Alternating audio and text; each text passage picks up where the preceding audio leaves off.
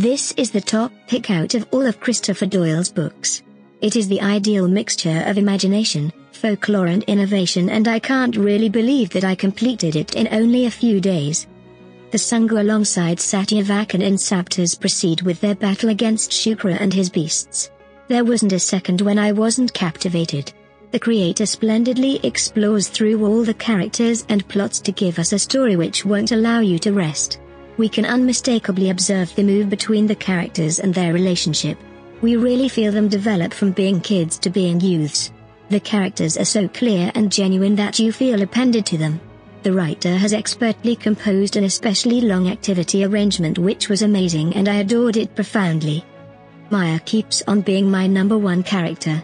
She needs to pointlessly experience a great deal of battle to demonstrate her value. I am additionally becoming partial to Raman Kapoor. I figure we can truly take some motivation from him and a never say die attitude. The remainder of the characters are similarly powerful and summon feelings that they should. There is also a big surprise for readers who have read all of Christopher Doyle's books. Once more, the creator has sublimely clarified the science behind a portion of the happenings we may state are otherworldly. It has created extraordinary interest in me to peruse more about the science behind them. With enough unexpected developments and beasts, this book will keep you snared from the main page to the last, and the end will make you stand by energetically for the following book of series.